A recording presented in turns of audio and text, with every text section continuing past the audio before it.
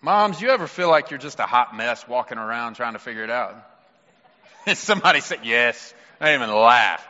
Hot mess, I'm telling you.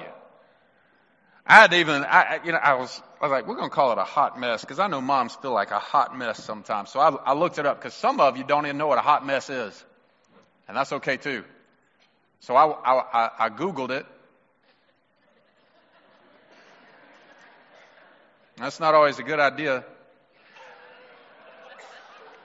But what I did come up with, the definition of a hot mess is barely keeping it together, disarray, chaotic. Moms, have you ever felt like that? I love it. I love it. If you have children, the answer is automatically yes. You know why? Because children are in disarray and they're chaos and they do everything they can to make sure sometimes you don't keep it together.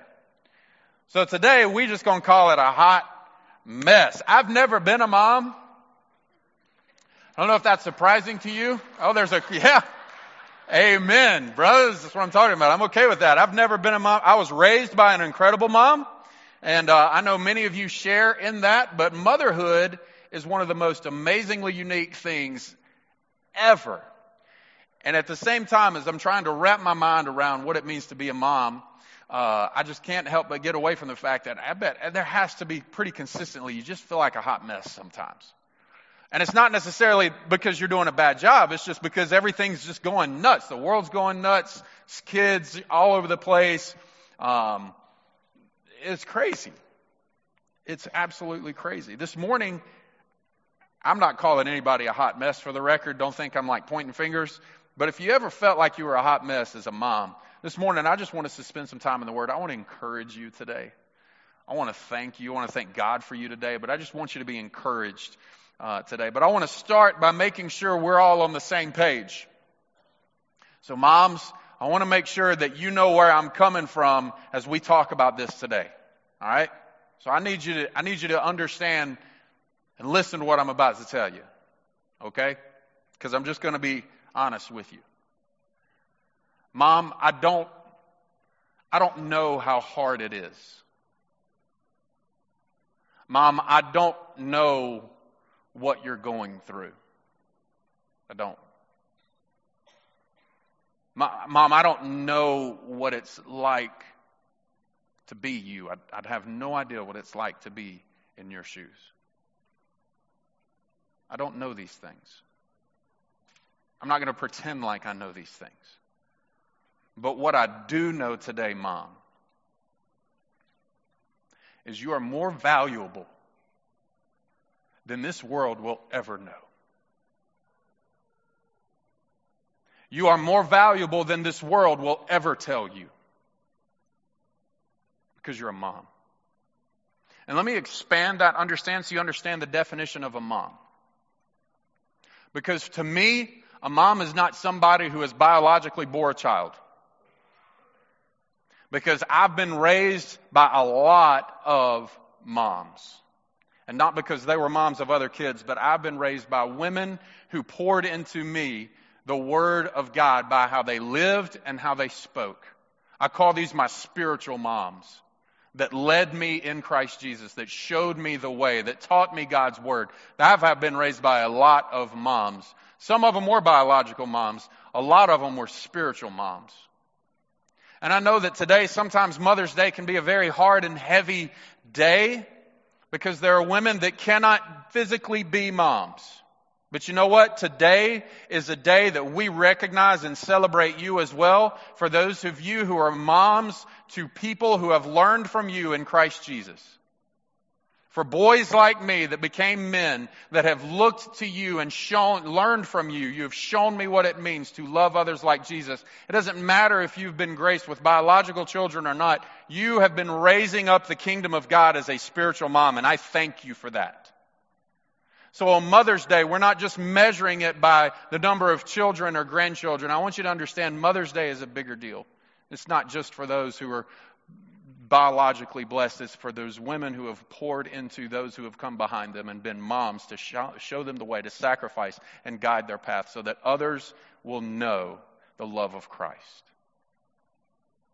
So I'm not going to pretend like I know what it's like to be a mom. I know what it's like to be in your shoes. I just want you to know today, I know that you will never be told or known how valuable you are when we measure it to this world.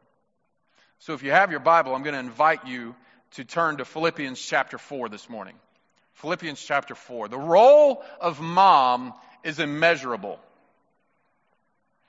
I mean, sure, there's parameters to it, but there's no way to measure the depth of motherhood. As we look at this passage this morning, I just want to be completely upfront with you and let you understand that Philippians 4 is not a passage of Scripture that is dedicated to moms and motherhood. As we look in Philippians 4, I want you to understand kind of what's going on here. Paul wrote to the church in Philippi this letter that we have called Philippians. It was a very upbeat letter. It was a letter that dealt with the context of encouragement. It dealt with friendship. It dealt with building up the church, building up the people that would be gathered together to read this letter and to have the letter read over them. Paul himself, when he's writing this, longs to be with them. He misses this church. He loves this church greatly. And before we dive into what we're talking about today, I want to point something very important to you out that's going to kind of set the tone for a little bit of what we're going to be studying. See, Paul writes these letters, and what would happen is these letters would go to this area, in this context, Philippi, and they would pass them amongst the house churches or the established churches or whatever church. They would pass these letters around. And when they would gather in a setting like this, somebody would stand up and they would read this letter to the church. And it wasn't like in verse 8 and 9, it was just a letter.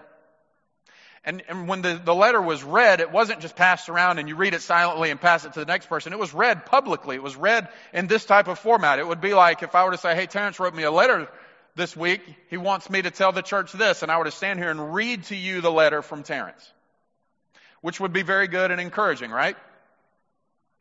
Until Terrence wanted to point out something that one of you has done wrong.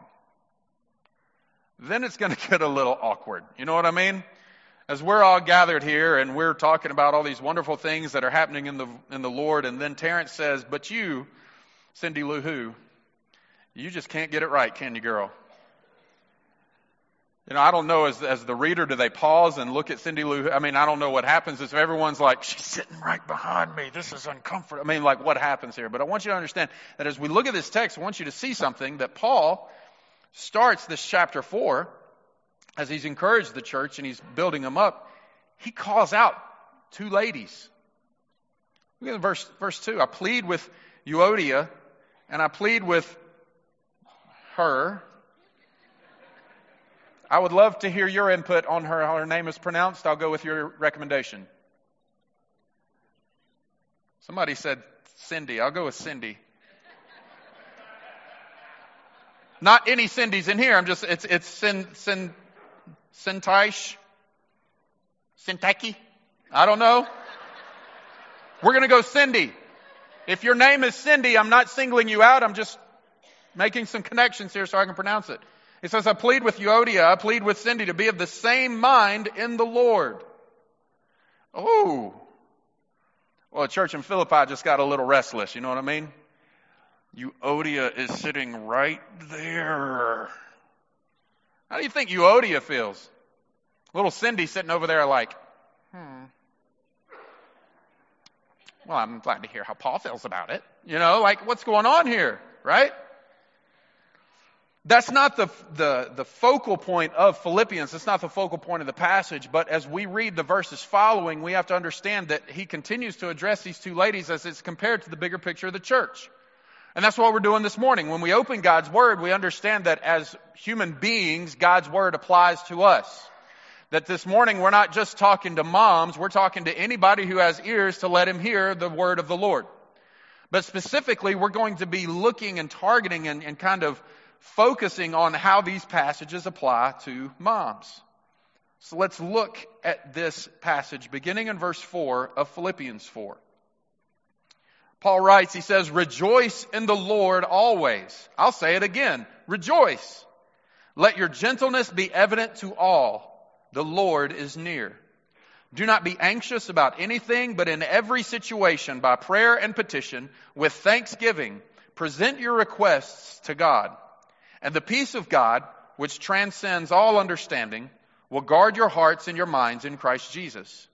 Finally, brothers and sisters, whatever is true, whatever is noble, whatever is right, whatever is pure, whatever is lovely, whatever is admirable, if anything is excellent or praiseworthy, think about such things. This morning, I just want us to take our time and walk through this passage of Scripture and just kind of unpack it a little bit and see what God has for us here and put it in the context of motherhood.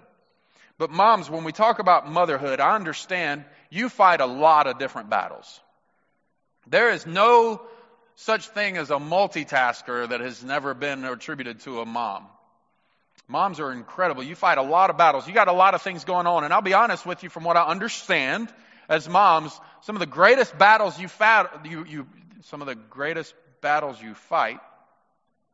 or battle, if you combine it, it's battle. Some of the greatest battles you fight are going to be the ones that happen in your head. But some of the other greatest battles take place. Here's some of the battles I just jotted down some. You get the kids dressed in the morning. For some of you, you get the husband dressed in the morning. I feel that. You make lunches. You prepare dinner. If you're of the family, you make breakfast. You clean the house, or you oversee the cleaning of the house. You're the one who makes sure homework gets done. You're the compassionate one. You call or you text, you check in, you make sure everyone is where they need to be when they need to be there. You run around like crazy, doing laundry, running errands, picking this up, getting somebody to wear it. But the thing is, you make it look good because you do a good job. You look good doing it. You're amazing at the battles that you face and the battles that you fight and the battles that you go after. But I've also heard that in these battles, I've heard about the evil that's out there lying and waiting for you as you accomplish these battles.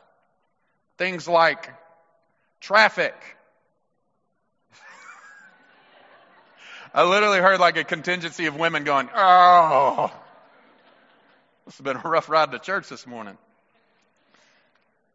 The evil that awaits you, traffic. Things that are sticky. I've never met a mom that loves sticky, ever. Is there any moms here that loves sticky? See? It's not real. Getting world-changing details at the very last minute. Moms, does that ever happen to you? Oh yeah, I forgot tomorrow at school. y'all, anybody heard that before? Maybe even worse, like, oh, Mom, before we leave for school, I just remembered. Man, that is like evil.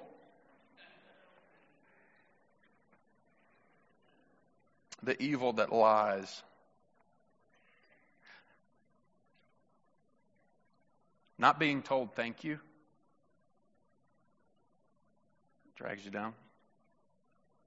Seeing how perfect everyone else's lives are on Facebook and other social media.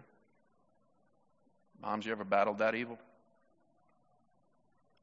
Not having time for yourself once everyone else has all their needs provided for. You ever battled that, Mom? Again, not being told thank you. Wondering if you're good enough as a wife, as a mom.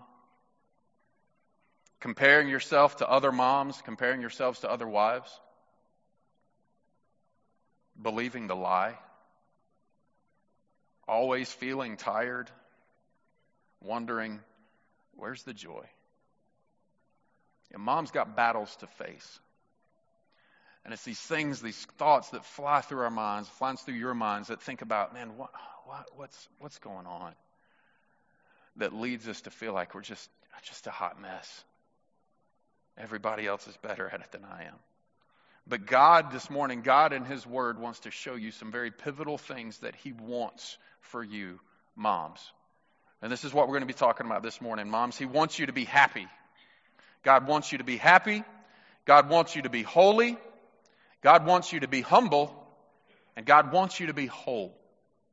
So this morning, as we walk through God's Word, those are the 4 things we're going to pull out that we see God pointing to in the context of what Paul is writing here. And first, it starts in verse 4. Rejoice in the Lord always. Say it again, rejoice. It's such a short verse, but it uses one word twice. Rejoice.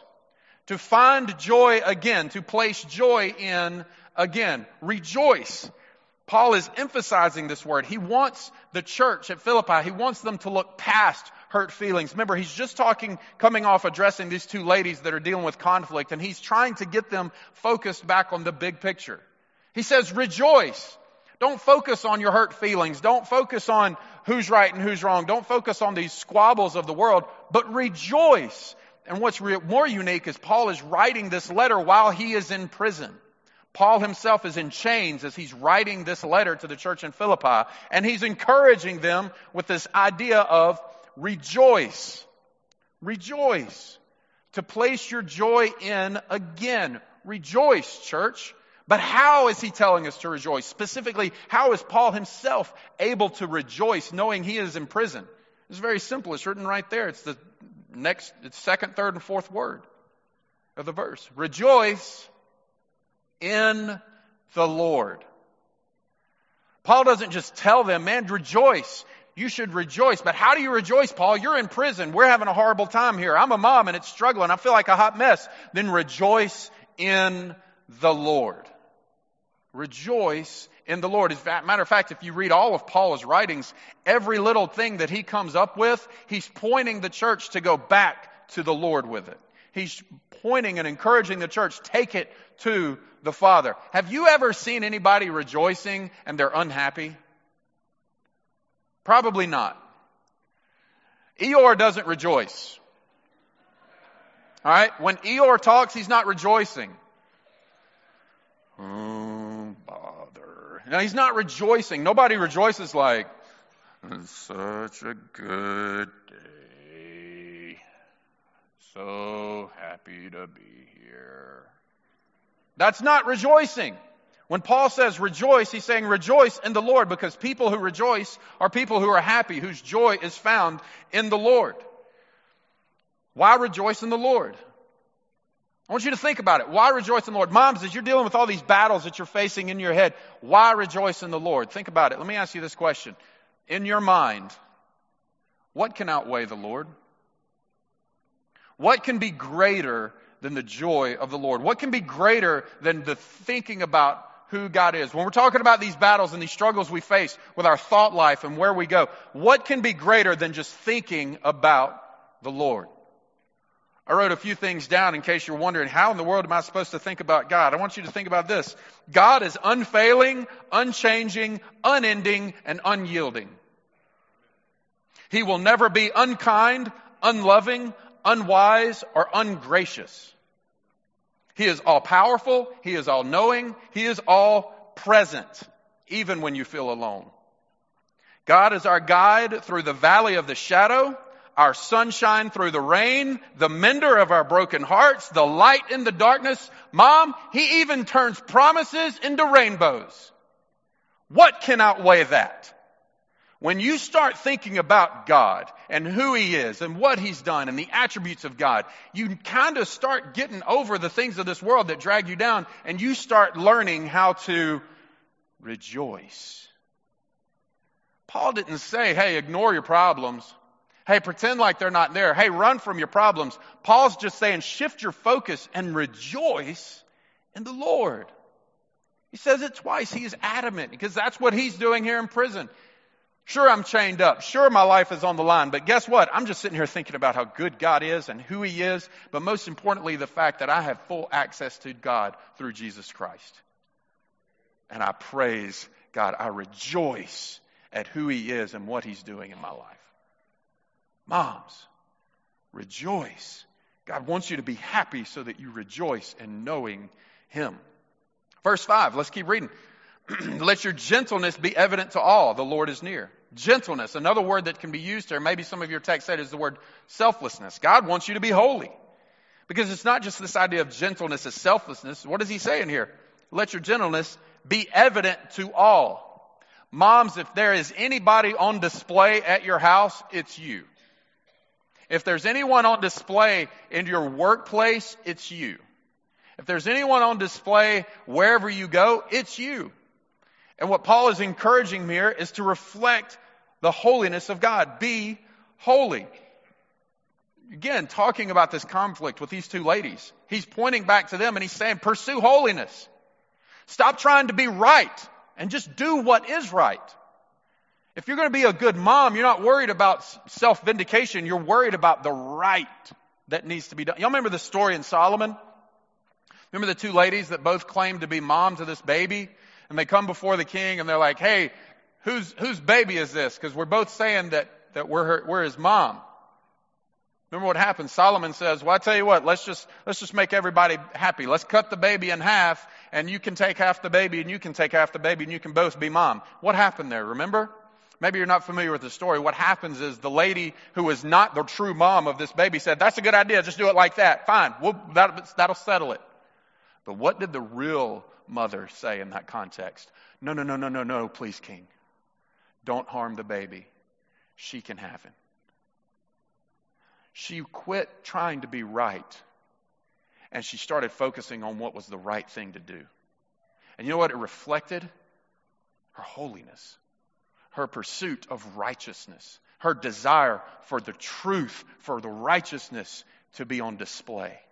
And that's what he says here, is what he's talking about here. Let your gentleness be evident to all. Let your gentleness, your selflessness be in context, that everyone can see it on display in your life. Your desire for righteousness.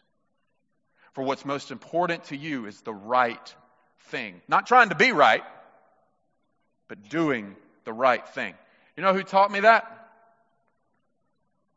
Want to take a guess? My mom. You know who taught you that? Most of you, a lot of you? Your mom. Son, you do the right thing. No matter what it costs, you always do the right thing. That's what Paul's saying here. Let your gentleness be evident to all. Put your holiness that God has placed in you by being a part of Him through Jesus Christ on display. Why? So that people can see God in you. Let your moms, stop worrying about being right and focus on doing right.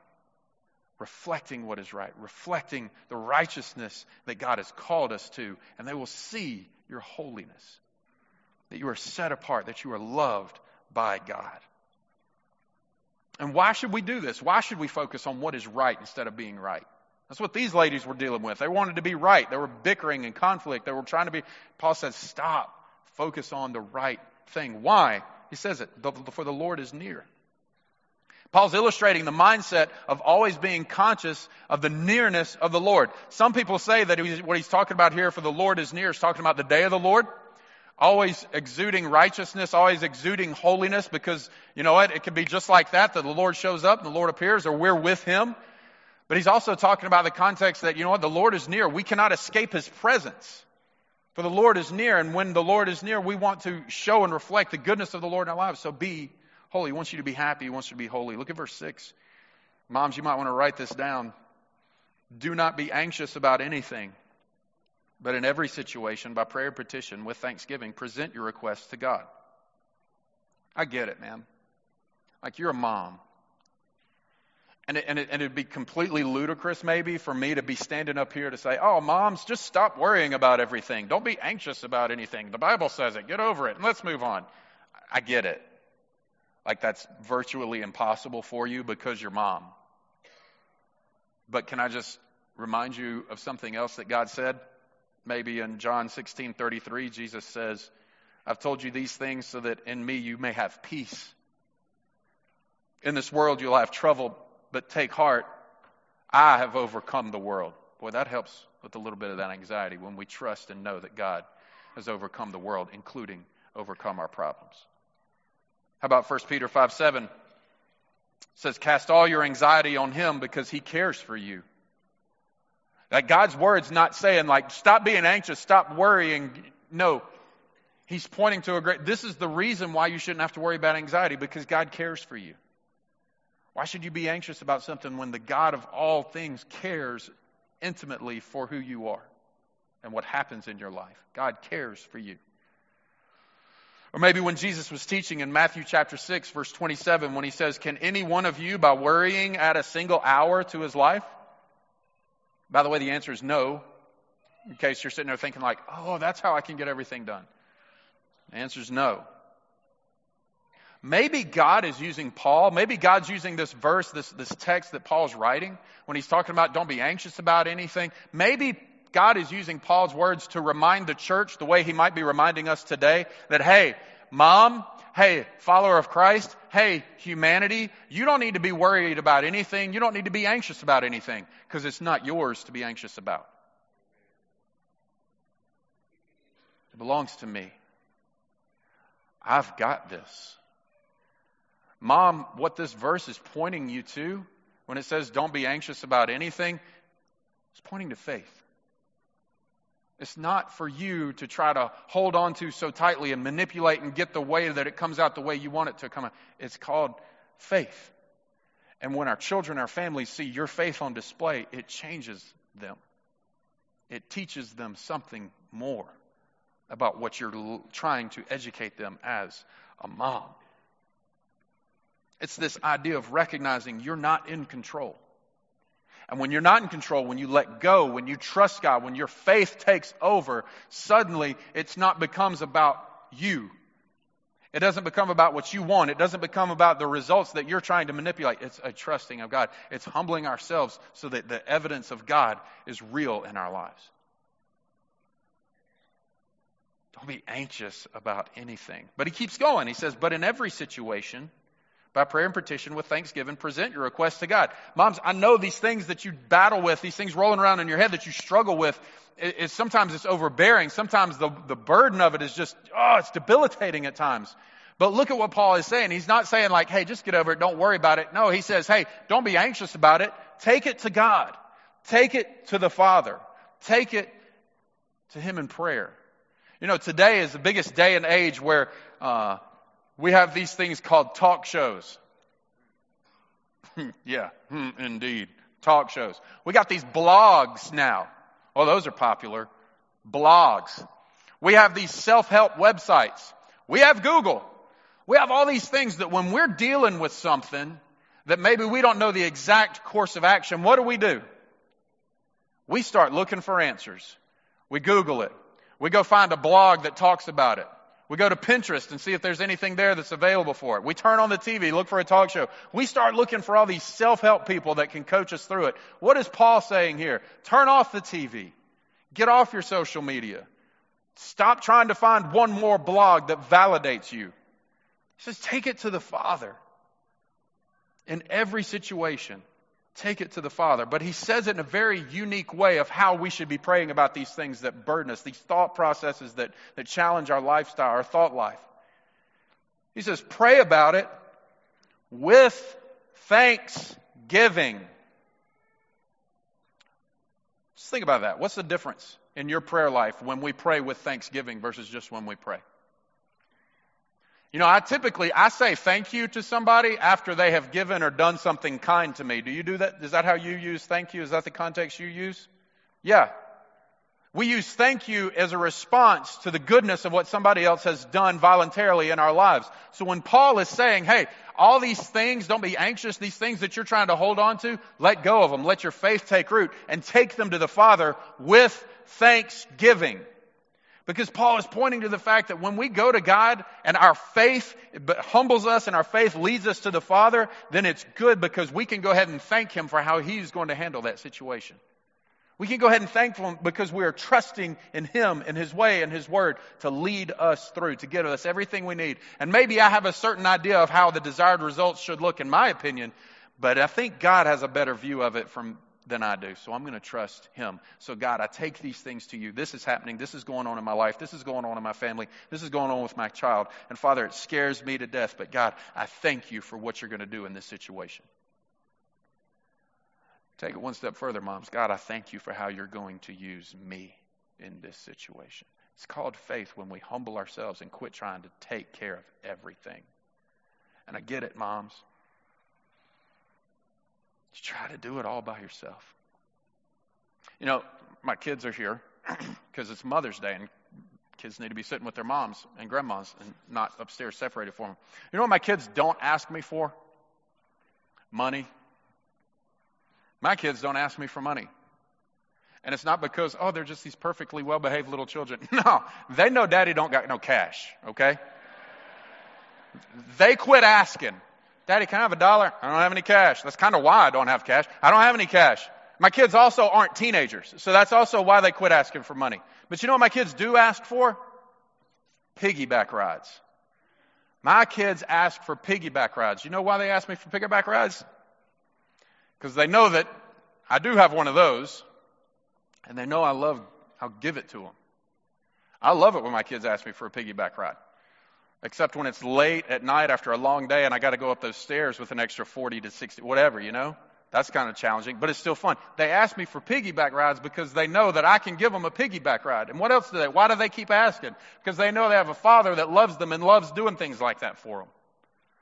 So Mom, what's stopping you from taking these things you're dealing with and going to the Father that loves you, that loves providing for you, that loves rescuing you in the only way that God can, and trusting Him with it?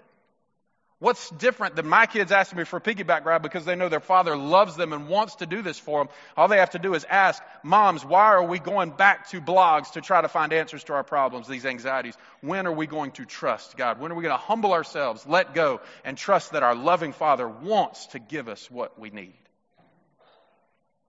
Be humble. In verse 7, look at what it says in verse 7. And the peace of God.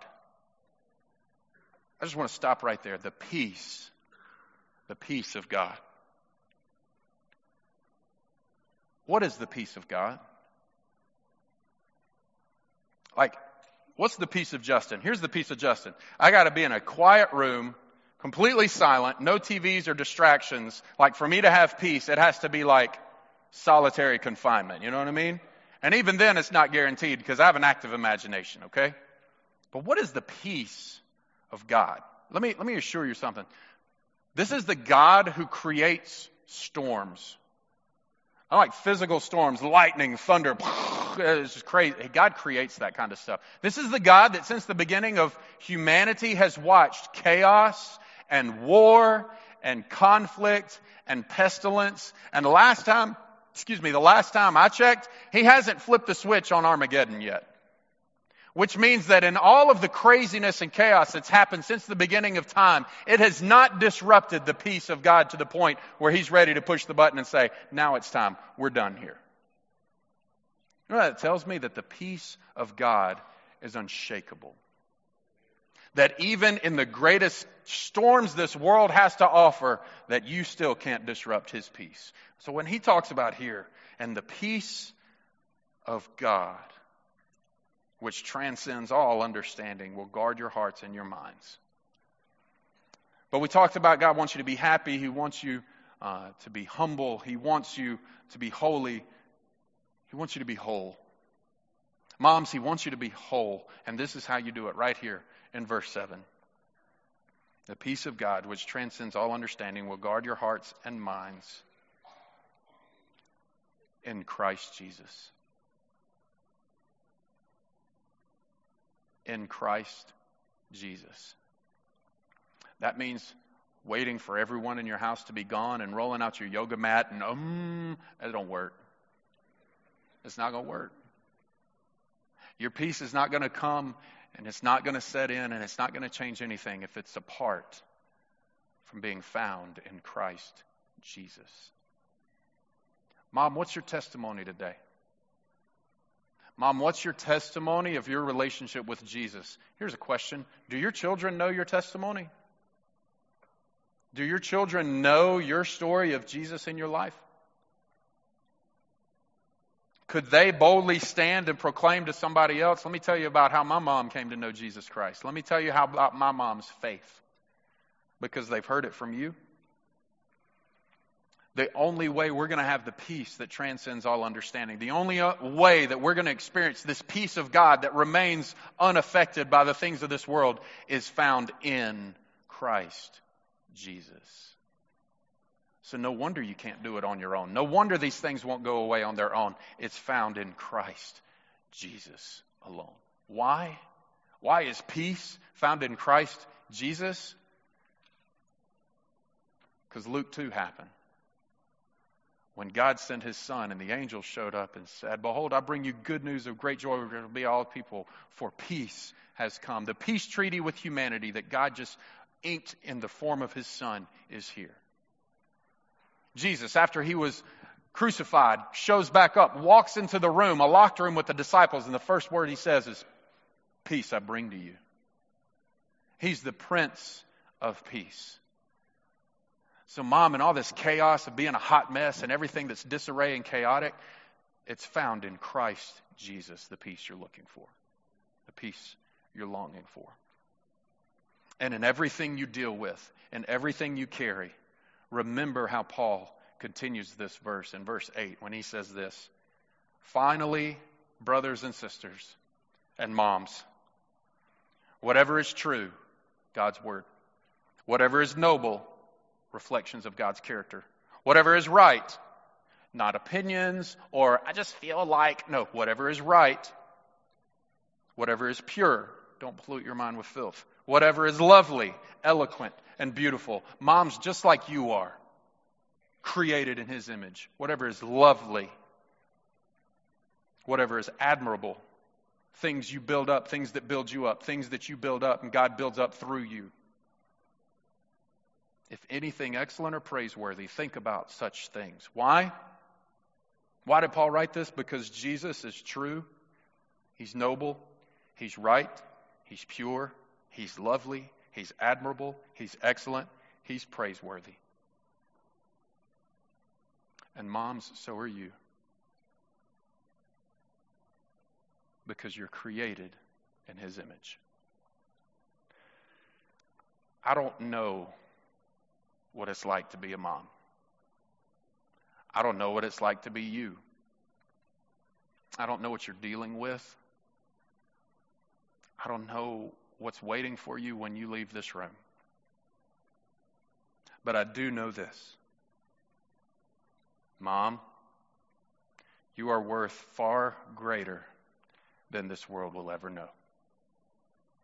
You are worth far greater than this world will ever tell you. But I say thank you. Let's watch this video.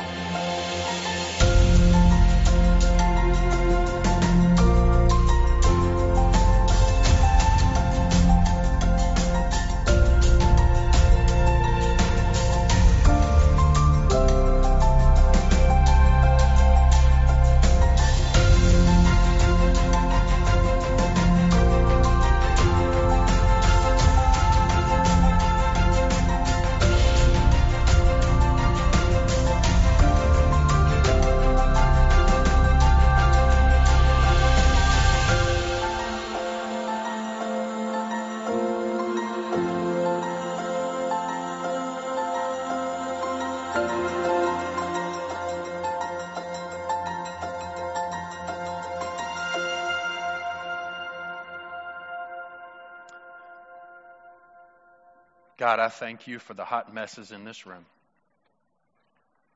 I thank you for life when it can be a hot mess. And I thank you for sending moms to weather the storm. God, today, I pray, Father, for the women in this room. Regardless of whether the world calls them a mom or not, I pray for the women in this room that you would continue to love them and minister to their hearts and to encourage them and to build them up. And may you do so in such a way that it drowns out the noise of what this world says they are to be. that it drowns out the discouragement that maybe they've even received from their families. God, that it drowns out the lies of the enemy that tells them they're not good enough.